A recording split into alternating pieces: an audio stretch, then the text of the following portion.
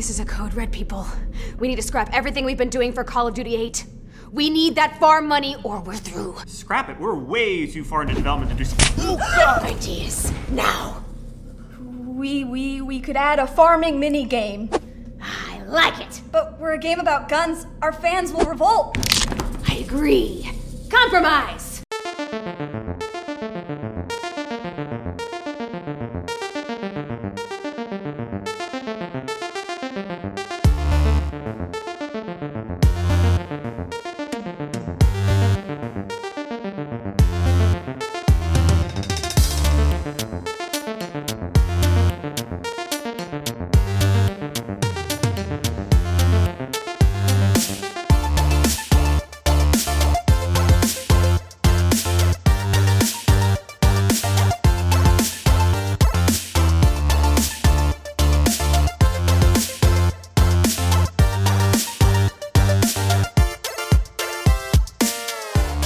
Hello and welcome back to Furry Dashi Pod. I am Lauren Ash, here with your co-host, Nicholas Tyson, because again, we're doing double names now. Yeah, double names. Oh, sorry. Most people always just call me Lauren Ash now as like one name, just like as a... Lornish. Lauren Ash. And that is what we're going to talk about today. No, we're actually going to talk about everyone's favorite AAA, AA, development A-, cycle. B+. A-, B+. I'm really like a C# developer, C-. C#. Yeah. No, C++. Like you really passed averagely. Yeah. We did okay. We did really okay. So what I'm going to talk about today, or what I'm going to intro for us to talk about today. Yeah, I'm not going to say anything today. know. Lauren's just going to No, ramble. it's just going to be me. Yeah. Honestly, I could ramble about this as a AAA developer who's also been from a studio that was talking about how we're making like the next quad A project, Vomit. which is, what I've worked on. Big I vomit. was not on a quad A project, which is what AAAA, and then there's going to be what is it? Quinte? Quinte? Yeah, Quinte, Sexte, I don't know. Septe. Septe would be kind of cool. That sounds pretty cool. Septe if it were 7. Octe. Octe is the Octe best. sounds like some weird, like, I don't know, restaurant in like Lower Manhattan. Honestly, yeah. Octe is like a Lower Manhattan. It's like the Lower Manhattan like octave bar, but it's just Octe. Honestly, yeah, we're laughing about it because it gives us pain. Yeah, it hurts. It hurts. And we want to talk about AAA development in the context of how you can't really talk about AAA development. Like, what does that development cycle really look like? What is the industry really actually kind of behind the scenes? And also from an outsider's perspective, though, what are the games that come out of, say, AAA studios versus AA studios versus, right, mobile developers? Yeah. What are those actual, right, products? How are we as an outsider and also as like a developer looking at those? And really, at the end of the day, maybe we just need to throw away these terms and come up with something different, something better, or just not replace it at all. Just talk about it as a nice milieu, like everyone's an author, right? And maybe everyone's a game developer. Who knows? Right? I understand that impulse, like to just sort of like talk about things in terms of their details. Throw it out. However, you go. Okay, so the advantage of that is that you're actually paying attention to the specific conditions under which a specific thing gets made. And so that way, in the future, like let's say if you're a studio that produces a particular game and it's successful, if you understand all of sort of like the details in the production process of how that came to be, you could theoretically reproduce them. The problem with that is that like that analysis has a very limited form of use. And the reason why is because then if you're trying to look at the market from, say, as you said, an outsider's perspective, perspective more like mine, where it's like, I'm not in the industry, and yet I have knowledge through my friends like Lauren and others of the sorts of things that go on sort of internally, then that doesn't really satisfy me either as a scholar or as someone who is sort of trying to understand what games are becoming in relationship to what they have been. Yeah, and as a developer for myself, both in a, say, independent space and in a AAA space, I am not satisfied because as a developer working on, like in the trenches, honestly, what goes on, say, at like a AAA studio isn't really as, say, dire or as production maybe heavy as it could be at an independent studio that's really strapped for cash. Yeah. Right? And the types of production decisions that happen when you do and don't have money, it's almost just like you move the decimal place over and production is completely normal. It's just a decimal place. And I think that there's a lot to be said for when you look at the outside and you look at all these games being released. I don't know that perspective, so I need to know it, right, from Nicholas. And on my perspective, I'm just kind of looking at like the insider's, I don't know, insight, right? Like, it's not as magical or as hard or as different, I think, as a lot of people think about it. It seems like we've put this veil over AAA development, and there's some secret magic sauce that happens. But at the end of the day, like, I just don't think that exists. But after talking with Nicholas, maybe it does exist, and because the veil is on the others. Okay, you're being slightly dishonest because the veil is self-imposed. I mean, it is. That's what I'm saying. We've drawn the curtain, like the okay, Wizard of Oz. I see what you're so, like saying. the Wizard of Oz, we have drawn this curtain over AAA to go. It is magical.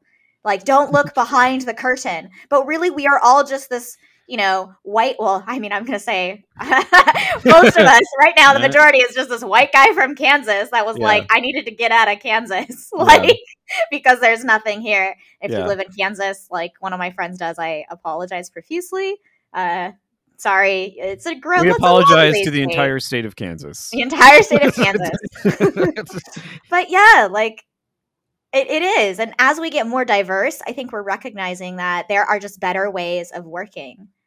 And that will also change how we define the industry in the future. Okay, so there are a couple of structural things we need to talk about. One is where the term AAA even comes from in the first place. And I'll actually address that one second. But I want to talk about the veil question, because the veil thing is also partially, it is a function of size, because there is a legal apparatus that prevents a lot of information about how, let's call them larger studios function. And, Lauren, you are subject to a lot of these legal devices. Like, you actually have to make decisions on a day-to-day basis based upon, several non-disclosure agreements that you have signed in the past. Yeah. And it's when Nicholas says I have to make these decisions, it's really important to remember that it's not affecting my work at the studio. No. It's when other people contact me for like, hey, I just want to it could be a friend, like a close friend. And they're like, hey, could you just check this, publication I'm about to present? And I could be like, sure. Right. But if it gets any point to the point where they'd want to say, hey, special thanks, just shout out here on YouTube. I'd have to go, hold on a minute. I know that I helped you here, but I got to go check with my PR rep real quick just to make sure that everyone's aware that, we're friends and it's weird. As an NDA, the veil has been created so that even if someone wants to interview me about my love of coffee, I have to go, hey, this has nothing to do with it. Do I need to sign a piece of paper that says Lauren gets to talk about coffee for 30 minutes with her friends? If you're wondering, this podcast is actually also part of a piece of paper that I said, hey, I am doing this piece of paper to let you know that I do this podcast. And it's usually that simple. But sometimes, right, especially if before launch, it could not be. Well, yeah, and the thing is, it's fine because of the fact that this podcast isn't really in a competitive place. Like, it's because we're not producing content. We're not producing content that is sort of like either directly antagonistic to or even like competes indirectly with the work that you're doing for the studio that you're currently working for. However, sorry. No, I was going to say most of the time it just doesn't. It doesn't directly compete. But we are in a situation. So I'll use a real life example. I have, well, not just Lauren is usually there with me too. We've been playing a bunch of indie games on stream, and specifically indie games by people who are nobodies, total nobodies.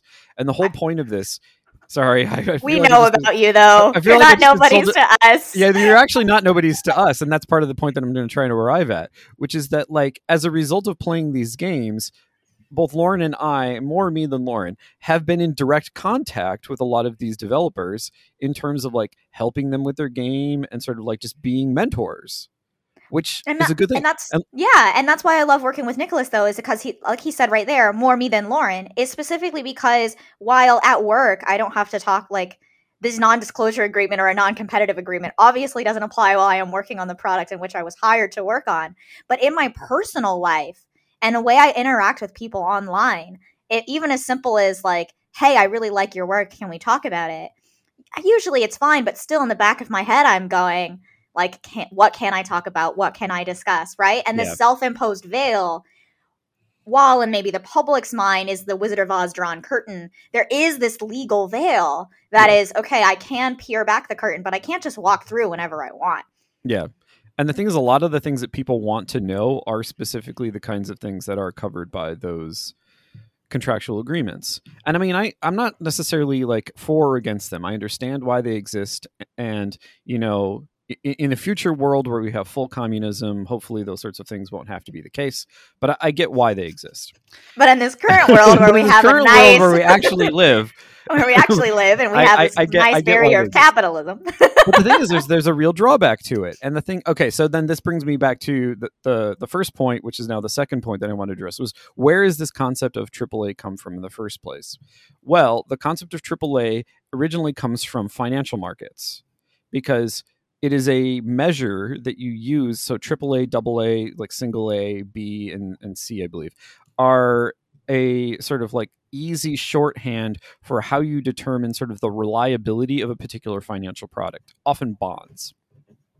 So for example, if like say a city has a AAA bond rating, that means that you as a venture capitalist or as an investor can be almost 100% certain that you're going to get your money back from that investment. But as a result, it also means that you're going to get a smaller return on your investment because it's a sure thing. Whereas when you get down into sort of like, you know, single A through the, you know, C category, those are sort of riskier investments, have higher rates of return. So the idea of a AAA studio is essentially like a sure bet. You know that if you pump millions of dollars into a AAA studio, you're probably going to get millions of dollars back out of it. The question is, did you get a good game out of that? Which, as far as like the people who do finance are concerned, doesn't factor into it. Whether or not the game is good is irrelevant. I mean, AAA studios produce a lot of good games. I'm not trying to say that, like, you know, it's inherently bad just because they're commercial, but it's almost irrelevant whether or not it's a good game as to whether or not it makes money. And that's exactly where I'm talking about when I look at the production mentality. I've worked for a lot of A or AA studios, and usually A is roped into something called indie or independent. Yeah. Right? You would never call an independent developer a B or C studio, because I will go ahead and right now tell you that, you know, Minecraft would be in the C category because it initially, was initially, not anymore, right? Not anymore. But when it was initially funded, when a financial investor would have gone, it would have been C, right? Yeah. Undertale, C. To the Moon, C. And like, doesn't that sound terrible? Yeah, it's horrible, because from a financial investment standpoint, those games are some of my favorite properties. Either Minecraft to just talk about, and that what it has done for the industry has been great. Yeah. And To the Moon and Undertale, I mean, look, if anyone that's influenced by Shin Megami Tensei is a best friend in my book. So I am just, I'm over the moon is what I was going to say, because I'm terrible at accidentally doing puns. Yeah. But I want to bring that up because in a production mentality, where if you are looking at this as a financial investor, whether it's your publisher or your development studio's like CEO is looking at it that way, he'll go, this is a AAA game, because it doesn't matter if the game is good. We just need to pump as much work as we can out of these people for 2 to 3 years, and we'll make all of our money back because players are going to want to buy the skins or the cosmetics, or like Fortnite is an example. Or loot boxes, right? Or loot boxes, your microtransaction here. Yeah. Insert your microtransaction here, right? Then you look at other development studios that are not considered, say, AAA or sure bets. Mobile games, for example, or the gacha games like Genshin Impact, are going to be made by a studio that is semi-considered AAA now that it's been successful. But see, then that's why it's a problem of defining it. Because, are you saying that this started as a C and now is a AAA? And then now you get into what we call like the loaded term, where indie developers are always and forever perpetually stuck at an A and AA, because even though they are a sure bet, like I guarantee you, right, that whatever Supergiant makes next, I'm going to play and is most definitely going to be a hit. It will probably be a hit. At this point, that would make them, at this point, I would have said that even after Pyre, because I really actually liked Pyre. It just, I think, didn't do as much as what they wanted to do with it. I don't think Hades was considered to be a sure bet. I think Hades was still considered a risk. Okay. I will take that. We can go down that path. I don't think it was like junk bond level, but I definitely think it was considered. It was definitely like A or AA, and now you think that they've kind of Yeah, in this. now they have so much cultural cachet now, and Supergiant. Because the thing is, like, most people don't know the names of studios, and so if your studio is now a known quantity, like in the way, say, a Blizzard is, or an Activision is, or a Take-Two is, like, then that gives you a degree of cachet that you didn't have previously. And so it's not necessarily like the next game that you put out, even if it's a stinker, is going to do well, but sort of like you are several steps up the ladder already simply because of the cultural cachet of your studio. Okay. You know what? I actually like that you said cultural cachet. Because that kind of leads directly into what I was going to say with how independent developers. Wow, excuse me. I can't talk today. Yeah. Independent developers sometimes are stuck at the AA and A, no matter how financially successful they are, Yeah. because of their studio size, versus AAA developers are kind of always higher up and behind that veil and like seen in more reverence sometimes because of how assured they are in their job. But then when you get to that level, that leads to the problem of the cultural cachet of a property that continually makes billions of dollars, know how terrible it is, and that is Call of Duty. Well, that's the thing is, Right? Call of Duty is not terrible. It's a great game. It's like mediocre plus, and that I think that's really sort of what. But it's a sure bet. People will exactly, buy that game. It makes billions of dollars. Yeah. When if no developer is like saying they didn't want that $50K to $100K like bonus check. That's not even a salary. Yeah. Right? Like, and I'm not saying that that's what those developers are getting. There are like 12 to 13 studios now from Activision all working on Call of Duty. And this is not to say anything negative against those developers, nor to say anything against the property of Call of Duty itself, in which is actually a very solid game experience and a good game. Yeah. However, it is the same game, Yes, which lends credence to the AAA metaphor of being a sure bet because you are making precisely the same game. Yeah, and So you have to. that is the argument, right? And you have to, because once you get into that tier, in order to, so it's the same way with bond ratings. In order to maintain a certain bond rating, you have to adopt a particular kind of fiscal behavior that is expected from investors in order to stay in that category. And so the same is true for studios.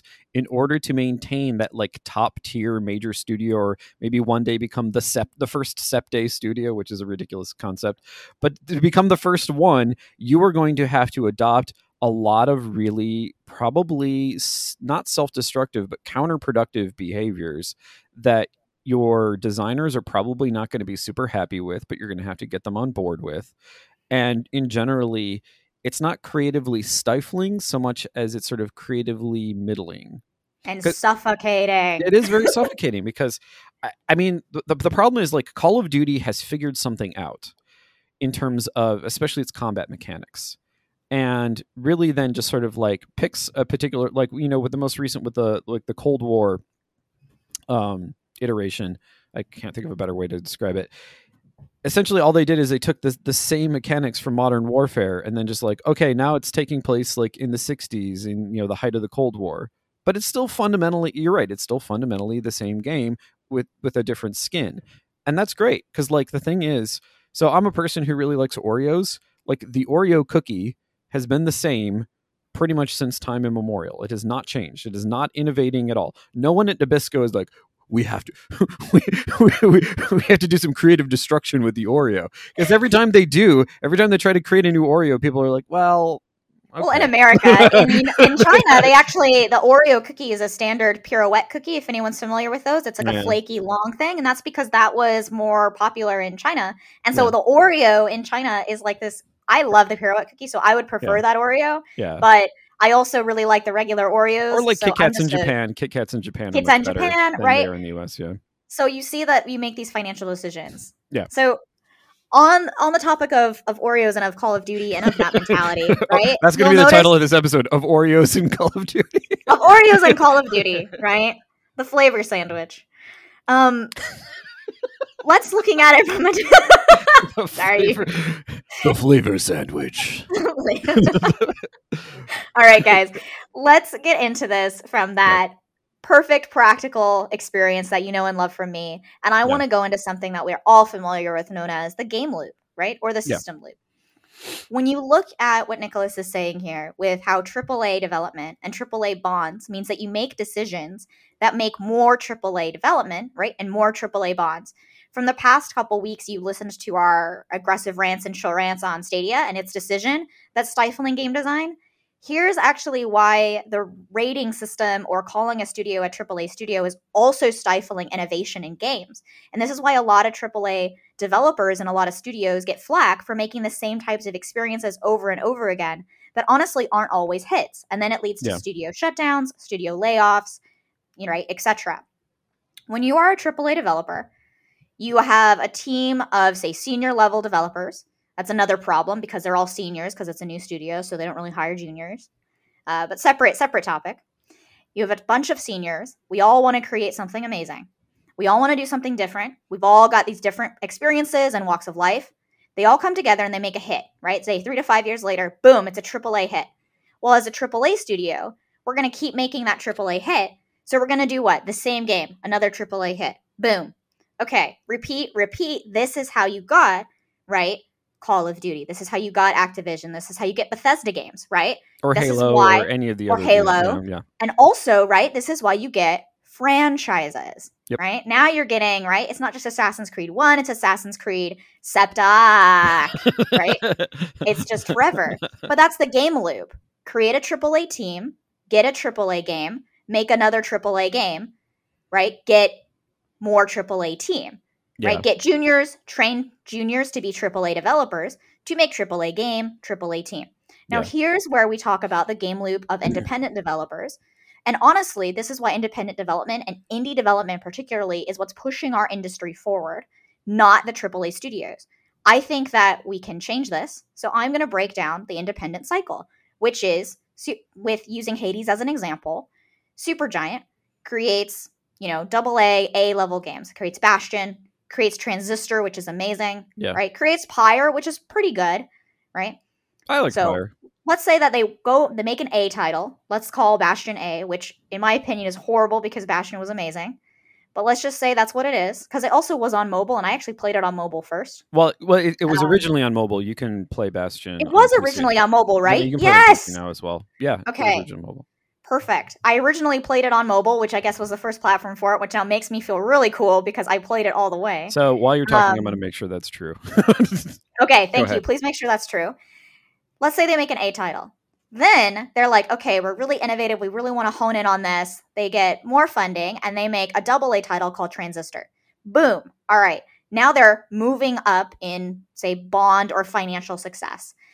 They put all their money into it. They get investment. Now they're going to make Pyre. Pyre is going to be this kind of, it's not a co-op experience, but it's going to mimic co-op and single player. They're really excited for it.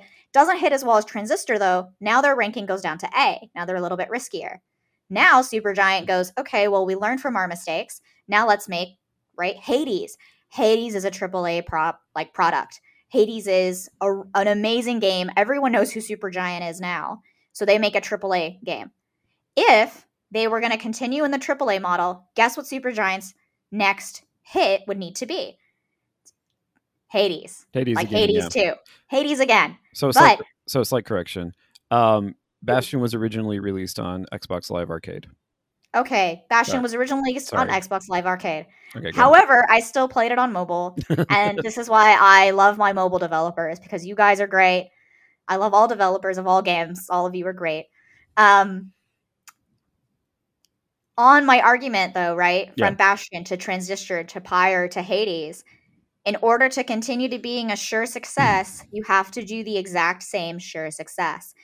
Independent developers are notorious for pushing our industry forward because they take those risks that AAA developers cannot, or rather the milieu of money needed for AAA development usually cannot. Independent developers are also stuck in never becoming, say, AAA quality because they do different things. And so when you do something different, they're automatically going to have more risk, and so it falls them financially into a AA category. Now they're stuck. Even if they do the next AAA title, simply by saying, hey, we're doing something different, they fall into the AA category. And you look at this in a lot of those pitch meetings and the financial investment meetings for independent developers, that it is just incredibly hard to get funding if you are not doing a AAA sure financial success title. You just can't get funding if it's not angel investment, which means angel investors don't want any return on their investment because they're angels versus venture capitalists who are adventuring with capital so that you get capital back to them. Yeah, they right? expect that when they come back, they're going to get their quest reward. Yeah, they expect when they come back, they're going to get their quest reward. Yeah. That I love that. Which is usually a share of your company. It's usually a share of your company, like Shark Tank. See, but here's a complication that I want to introduce, because I think then, given this framework, there would have to be at least, probably more, two kinds of indie developer, because you know you can think of the kind of indie developer, like say the people who started what's the name of the company that did Shovel Knight? Is it like Yacht? Oh, Yacht Club. Yacht Club, thank you. Yacht Club. So like the guys who started that studio and created Shovel Knight, they didn't necessarily come from a AAA studio, but they did come from a studio that was primarily known for like producing games based upon IP licenses. So they were producing games within the market. So they were essentially like low rent LucasArts, if you will. Sure. And they became extremely dissatisfied with that, precisely the production cycle that Lauren described for the AAA space. That's sort of like trying to churn out the same kind of thing over and over again so as to have the same kind of financial success that the company had in the past. They didn't want to do that anymore, so they started their own company. They created Shovel Knight.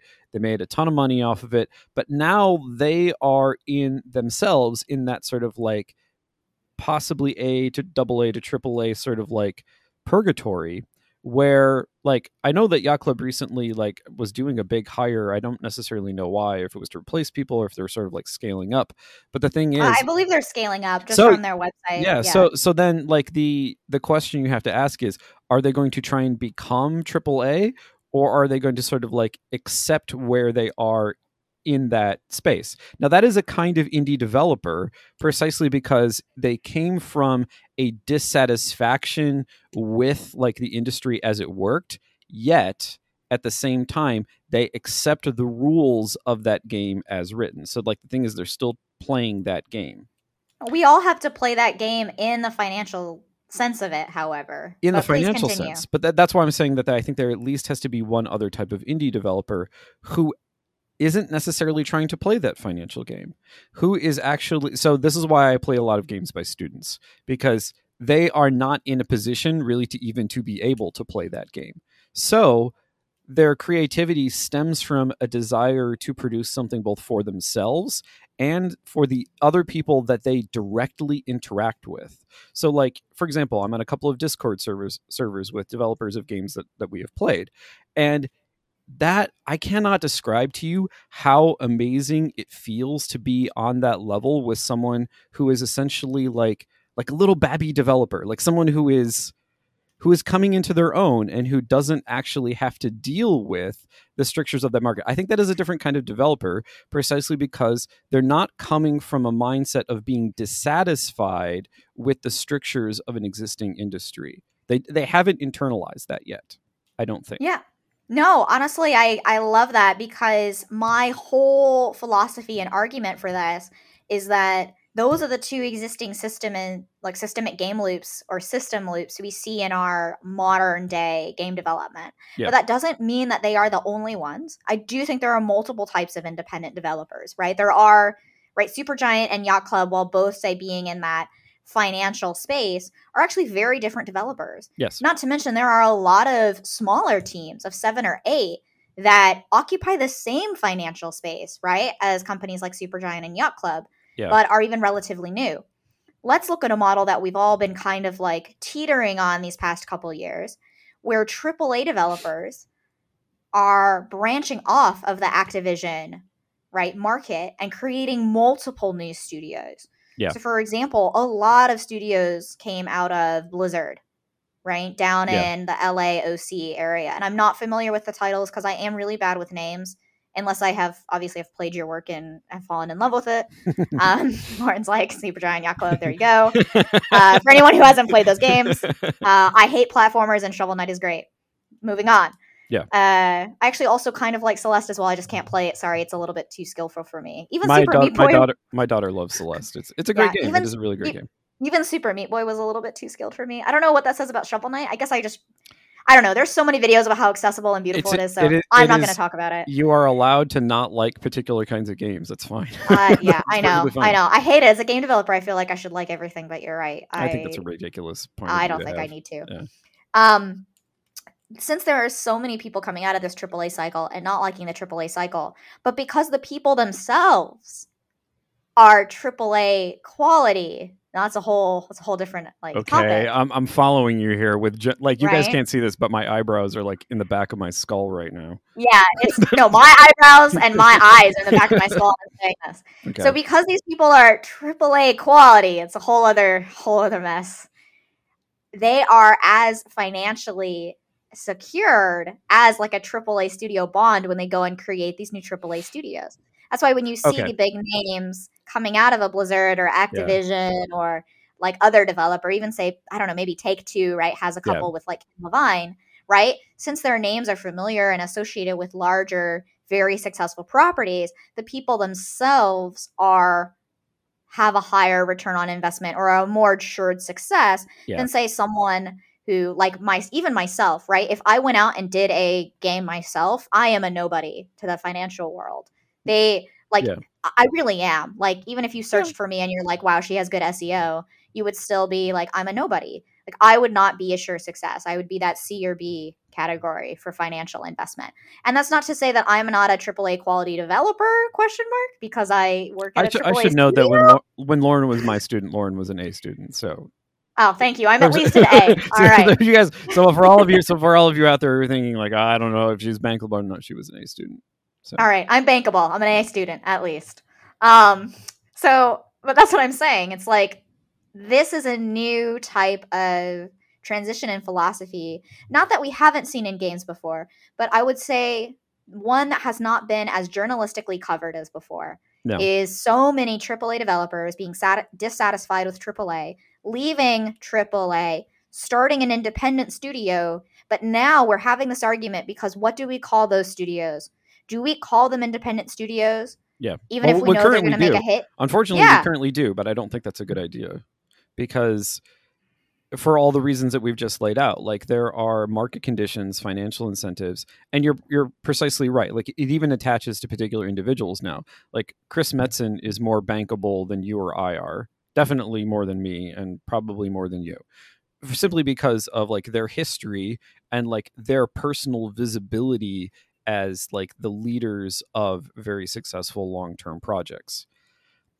The thing is, it's like, I really want to focus on these studios like Yacht Club, like Supergiant, or even a studio like That Game Company, which, made one of the most sort of like aesthetically interesting games, period, in Journey, and now is running one of the largest MMOs in existence.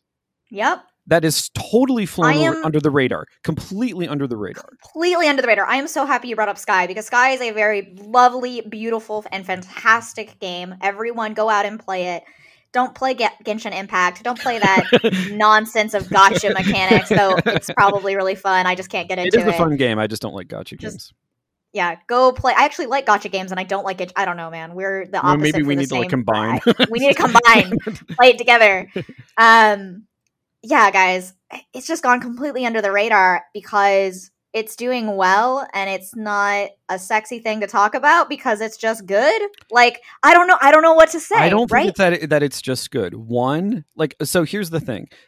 I think That Game Company is a really good example of these developers that are trying to move between indie/major spaces, as I'm going to call them, as a means to try and transform the major space. Because the thing is, like, if you look at who Sky was marketed to, primarily a much, much younger audience, and is specifically created in such a way so as to be amenable for small children to play, which is something that, your Final Fantasy 14s, your Black Desert Online, your World of Warcraft, like, they don't think those are audiences at all for their games.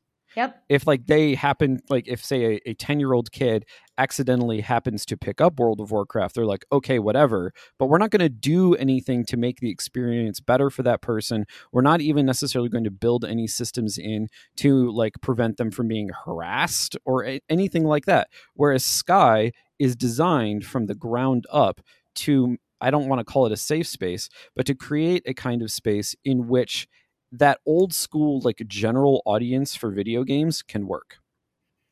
Yeah. And the thing is, it's something that had to come from an indie studio precisely because AAA / major studios, whatever we're calling them, like, that's not even in their mind anymore. And absolutely. And I hate that. And I really like the way that you described it, because as we want to end this episode, I want to have everyone remember, like, stay a student. Like, there's a Exactly, yeah. reason why student games are so good. And terrible. They're also terrible. And at the same terrible. time. But no, I made a student game. It was good. It was terrible. It was all in between, right? And when you look at things in the major sphere of influence of games, the major sphere, I want us to remember that, like, we don't need to always arbitrarily put these labels onto games or onto properties, because gaming as a market is more than just the video games that this major consumer plays. And if AAA developers, even those that are offshoots, consider their main audience like the typical average player, by the time your game is released, that typical average player is gone, because now they're 4 years older. Yeah. Now, right? And so that means that your typical average player is 4 years younger than what you want right now. What are they actually actively playing? If you want a 14-year-old to play your game 4 years from now, they are currently 10 years old playing Sky. Yeah. So remember that, stay a student, do your homework, listen to this podcast, and we're going to go even more in depth into this subject on our Patreon. So please follow us there. And until then, good luck out there in the Wild West of games.